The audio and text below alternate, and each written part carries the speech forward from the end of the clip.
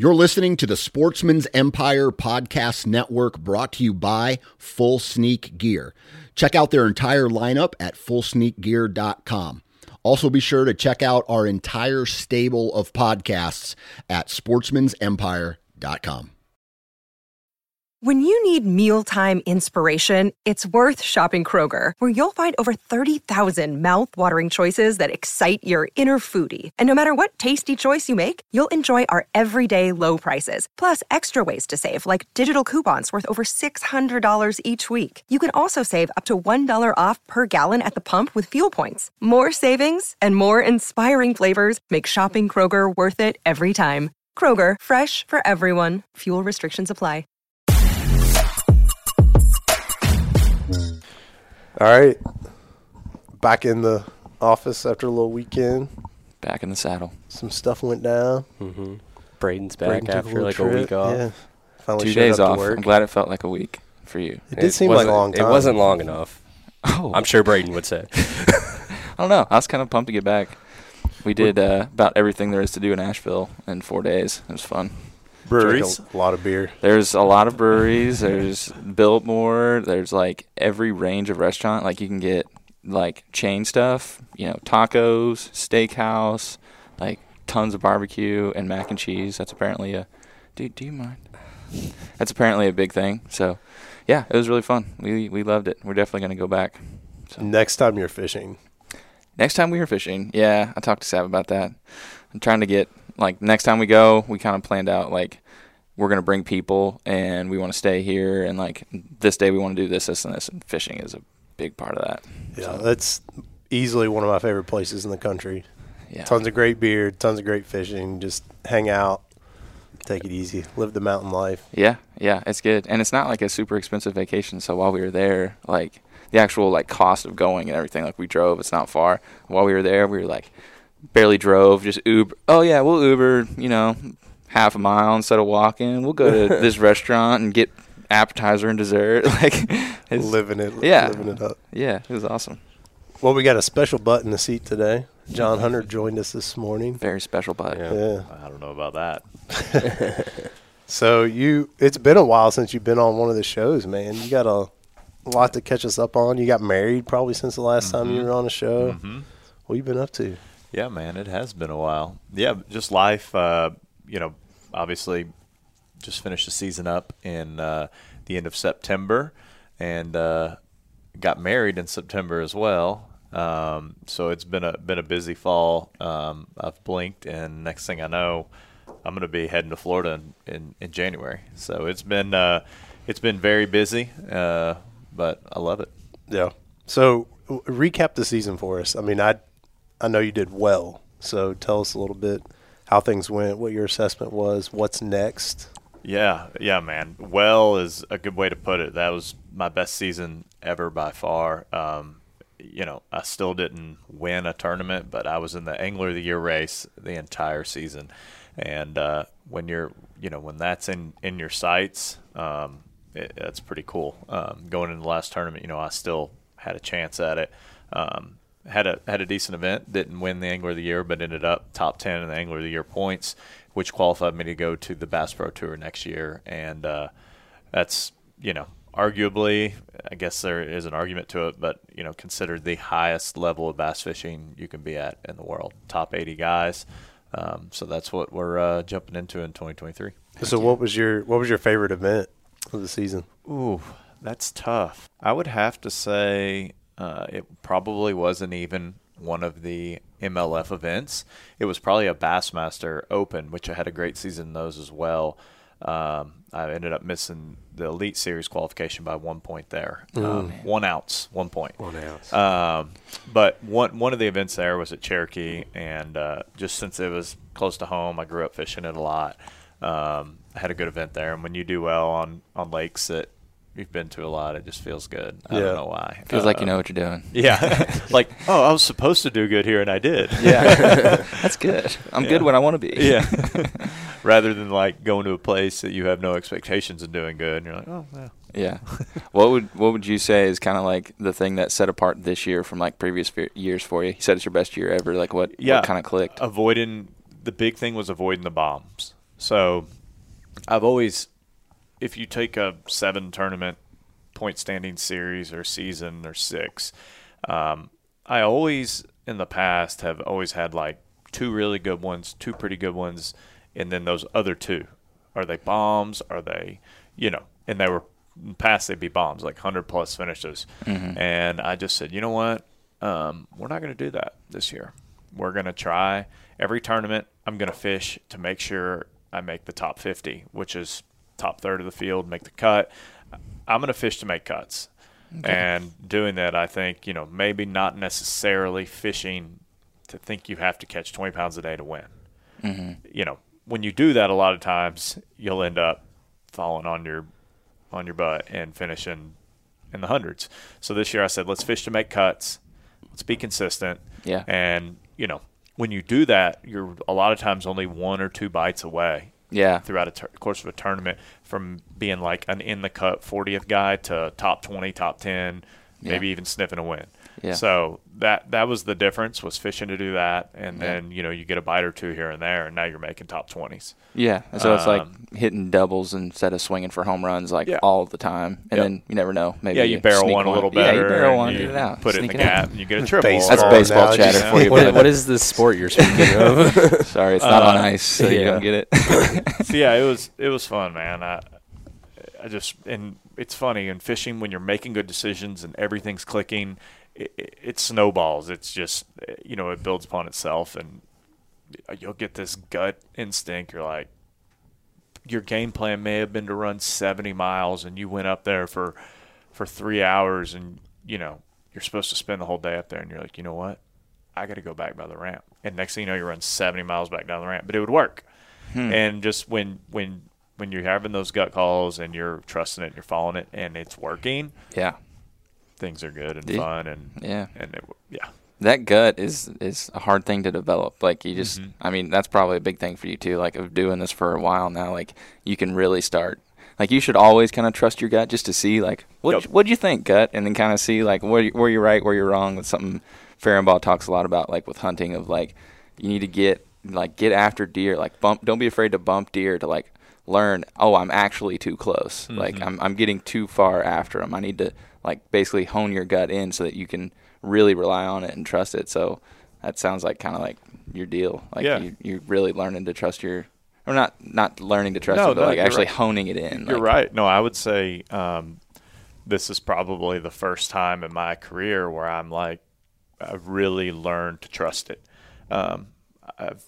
People have always said it. You always heard great anglers and great outdoorsmen say, trust your gut, listen to it. And you can think you're doing it, but when it's actually happening, you're like, oh yeah, it's just you kind of know. And this year where I was like, oh yeah, this is it. So it's been pretty cool. It's my seventh year, I think, fishing professionally. So it's cool to finally get that feeling and get comfortable. And I'm really looking forward to next season, trying to kind of parlay into that. Heck yeah, man. That's awesome. Now, gut's like definitely a thing, but like how much of this also is like historical knowledge too? It like, definitely is that coming into play? I mean, you said 7 years now. That's so a great point. Yeah. So I am also at that point in my career where I've been to a lot of these tournament bodies of water, if not once, twice, 3 times.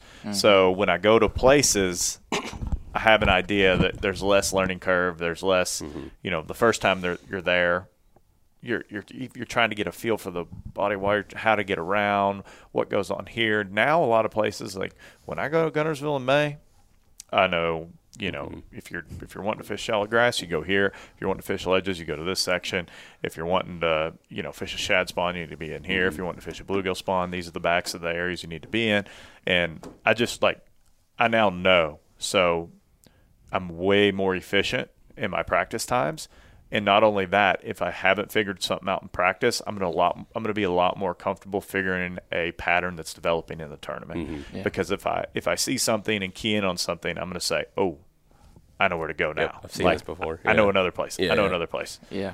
So it does help. How much of that is like up here versus like what's your note system look like? Because I went fishing with Steven Taylor, who's just kind of like a local legend guy. Like he's somebody taught me a lot about bass fishing, and we were going somewhere, and he pulled out this binder, which was one of several that literally, and I'm not joking, still to this day, he writes down after every fishing trip, like this is what happened and this is what I was using.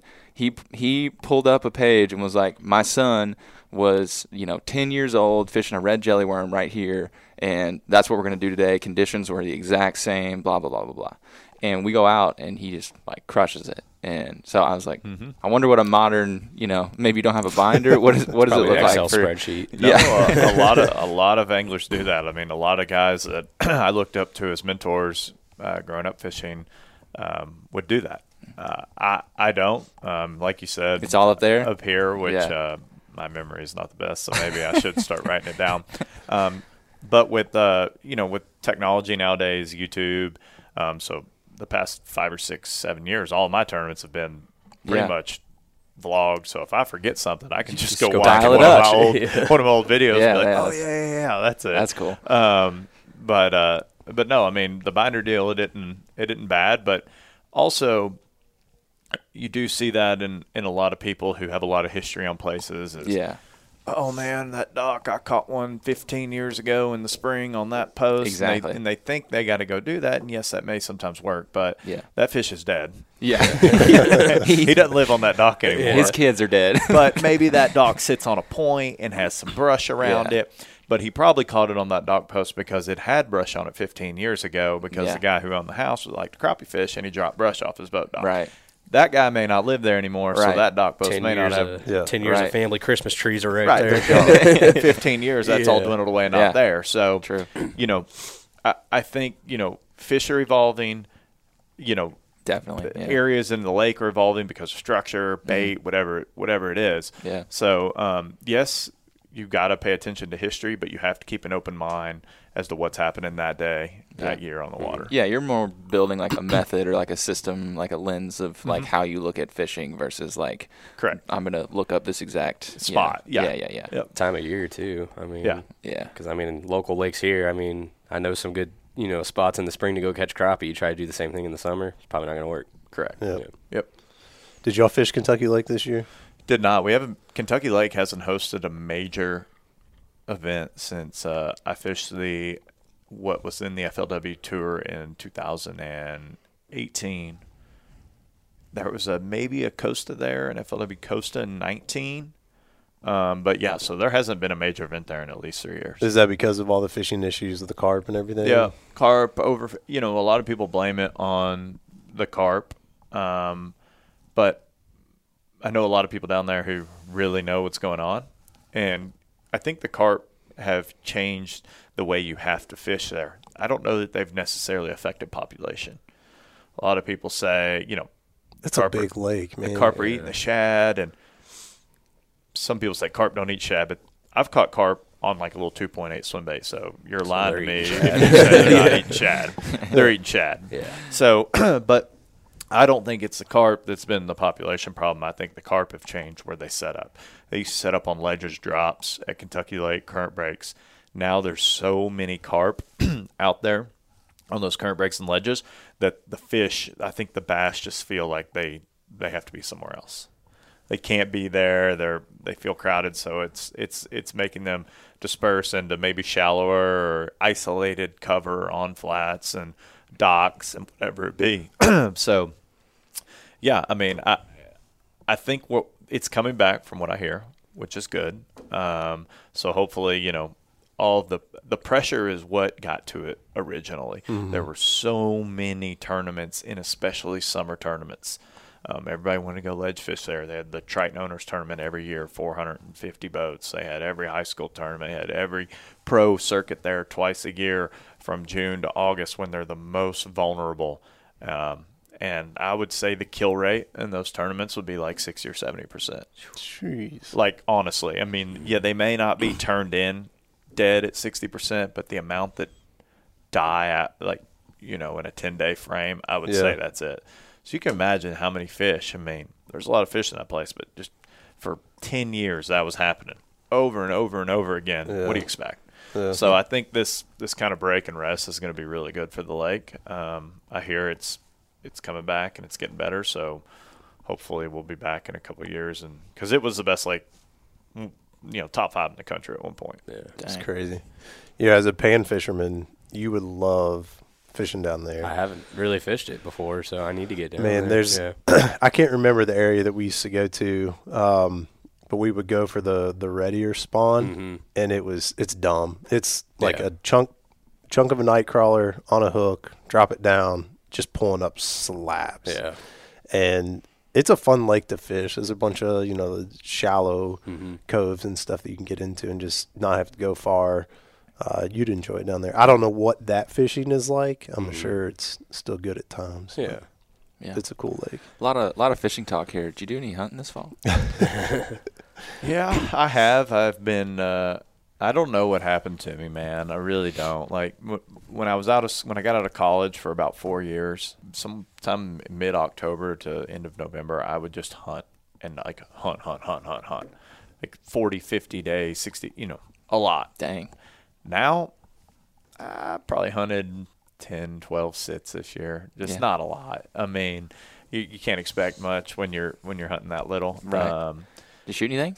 I have not. Okay. I have one or two pretty good ones on camera. Nice.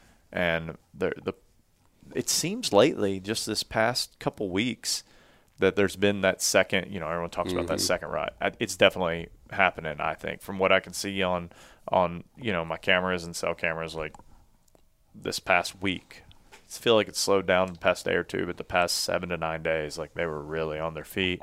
A lot of sparring in front of the cameras. That was Jake drinking. A lot of sparring on camera and a lot of does just running and crossing. You see a buck, so nice. That's happening. I need to. I said today I was going to go, but I forgot I have a 4:00 appointment, so maybe tomorrow. That's going to make it tough. That's kind of life's just gotten busier than it used to be. So I go when I can, and also being married, probably slow that down. You want to spend time with Natalie, and I travel so much throughout the year when I am home. Like if I'm just sliding away every afternoon. Yeah. I mean, how much were you fishing back when you were hunting all that? I was, sure, but I had no wife. I had no responsibilities. I lived with like one buddy in a house, and what else? Derek doesn't know anything about that. You got to make deposits in the bank, so when you cash out later, basically just describe my life. So I want to switch back to fishing.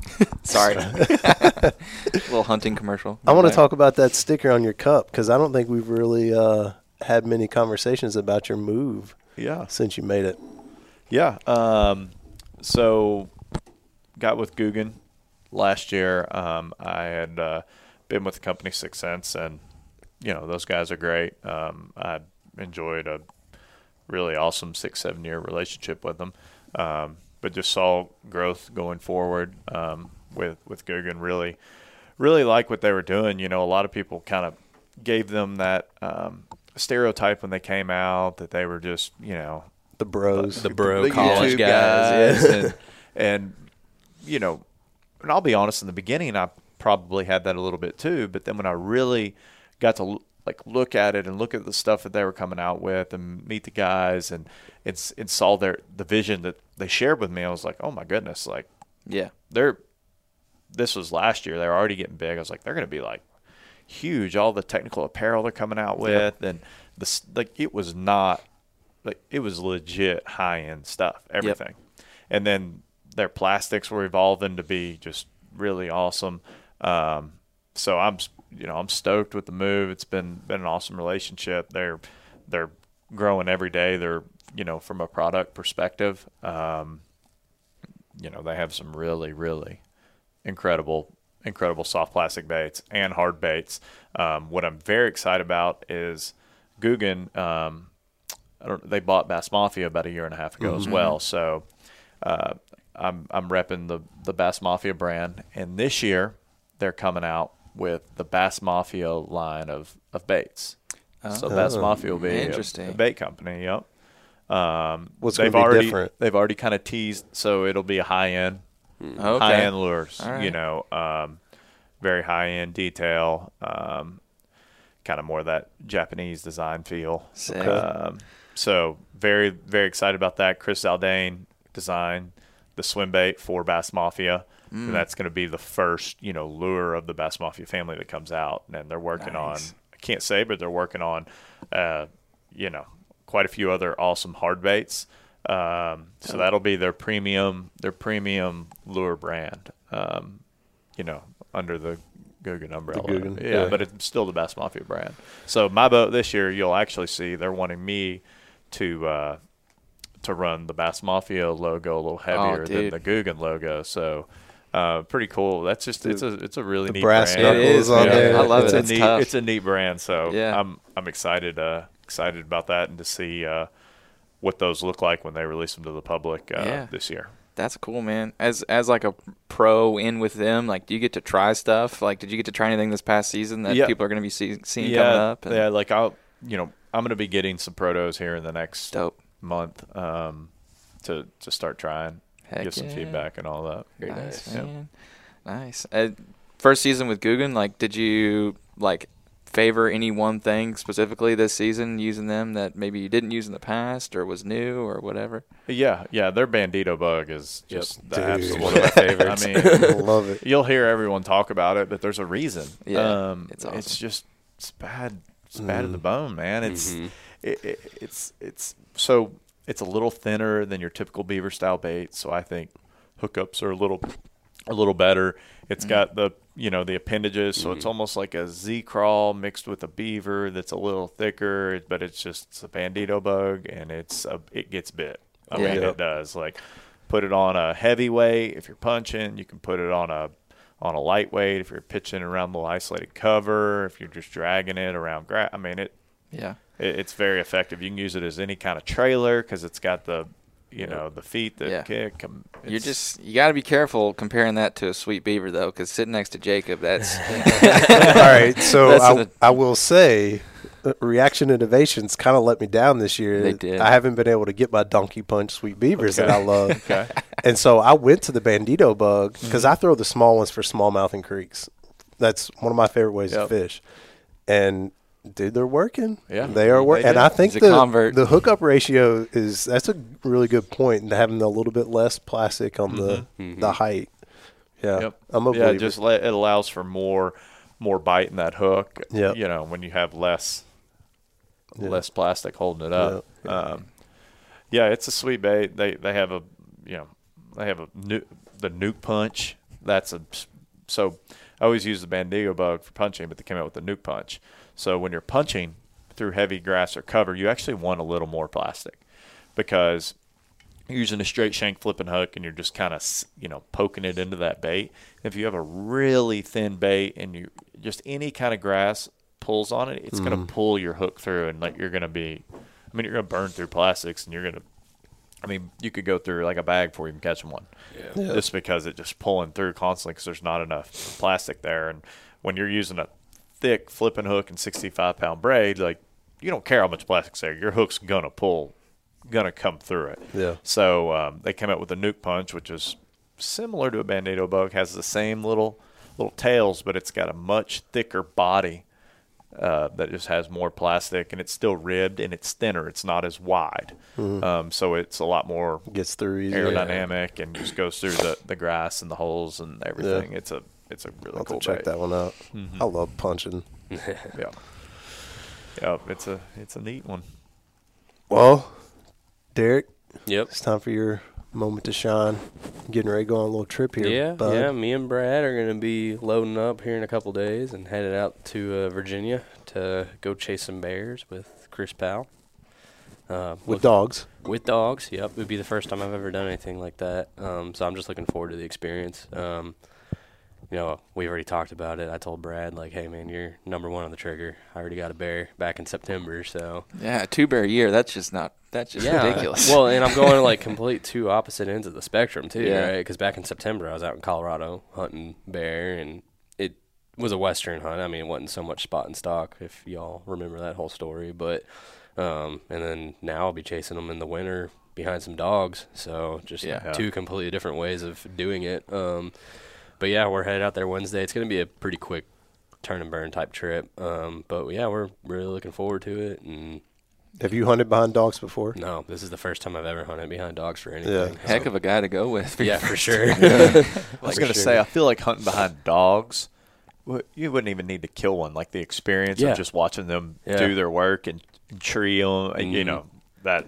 Brad's definitely excited about the potential of getting one. I completely understand that, and I want to be there for it if it happens. But like I said, I mean, I told Brad, I'm just here for the experience. I just want to watch and witness this. And if you hear those hounds going off, do they tree them? Yeah, is that how they'll tree them. Okay, I told Brad, I was like, if we get one, the only thing I ask is just a little bit more bear fat, so I can make some more bear grease. But besides all about that, the bear grease. Yep. Besides that, I mean, I'm just going for the experience. It's going to be a great time. So it's you ask about treeing them. I saw a post from Heath, Chris's buddy, the other day in the app where they shot one in a tree and it like slumped over this V in the tree and it was just stuck there. Oh no! So then they had to go get somebody to climb up there and rope it down.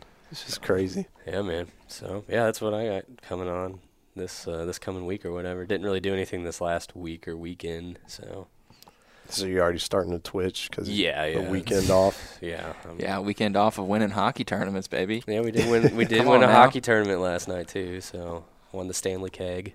Ship. Got the ship. Got that Boston Chips Whaler. Heck yeah. Dude, I'm almost 100% focused on trout right now. I got out the other day after some stalkers, and it was probably the grossest trout trip I think I've ever done. Yeah. Because I went on a little city creek that's right after the water treatment facility. Like I can smell the chemicals that they're putting in the water. It smells like detergent. Yeah. But it's clean water coming in. The trout stack up there. Pick them off. But we've got to get back down to the Cumberland. Yeah. Dude. That's got to happen. Cumberland River. Yeah, there's Hatchery Creek coming up from Cumberland River to the hatchery. Some of the big sallies come up there, here in the springtime, and it's fun. Where is that? It is Jamestown. Jamestown area. Jamestown. Yeah. Okay. Yeah. Cool. Yeah. Yeah, you talked about it the other day, and then I saw your pictures, and now you kind of got me itching to go. Yeah, and those little creek trips are great. It's just kind of like a drug addict, kind of stave off just hold you over the shivers. But yeah. I'm looking forward to getting down for the big girls. Yeah, dude. Yeah. It's about that time. Yeah. When does it lock up? Like get frozen? Like shit. Here, hardly ever. Yeah. No, it stays. Yeah. Okay, Yeah. so we can just go. I mean, that's why we have a later waterfowl season, which I'm a little disappointed in myself still that I haven't been out yet, except for the early season back in September. But hopefully in the next week or two, I'll be after some ducks and geese. But you all are going, right? Didn't you get we quota drew draw? a quota, but it's not till middle of January, so we got a little time still. But I definitely want to be doing some stuff around here, but we have a later waterfowl season here because it really doesn't lock up here. I mean, you might have a couple days in January. Really, we don't really start seeing lockup till February, which only goose is still in at that point. So then March opens up and we go down, and March will be after trout and crappie. That's right. Yeah. Then you'll be in Florida. Well, in January. I don't know where you'll be in March, but I'll be in Florida in January and February. dude, that's so awesome. I love that Tennessee you can in go down. March. You can travel down, just like chase the spawn all through the country. Yeah. It sucks. I hate that for you, man. It's gonna be terrible. A lot of prayers up for John. Well, we appreciate you coming in, man. It's good to have you on the show. Yeah, and I enjoyed it. Sit down and chat, catch up. Have happy holidays. Yeah, you all too. Thanks, bud. Yeah, thanks for having me. Yeah. All right, Derek Tolles, Braden Ware, John Hunter, Jacob Knight. Log us on the app, and we'll see you guys next week.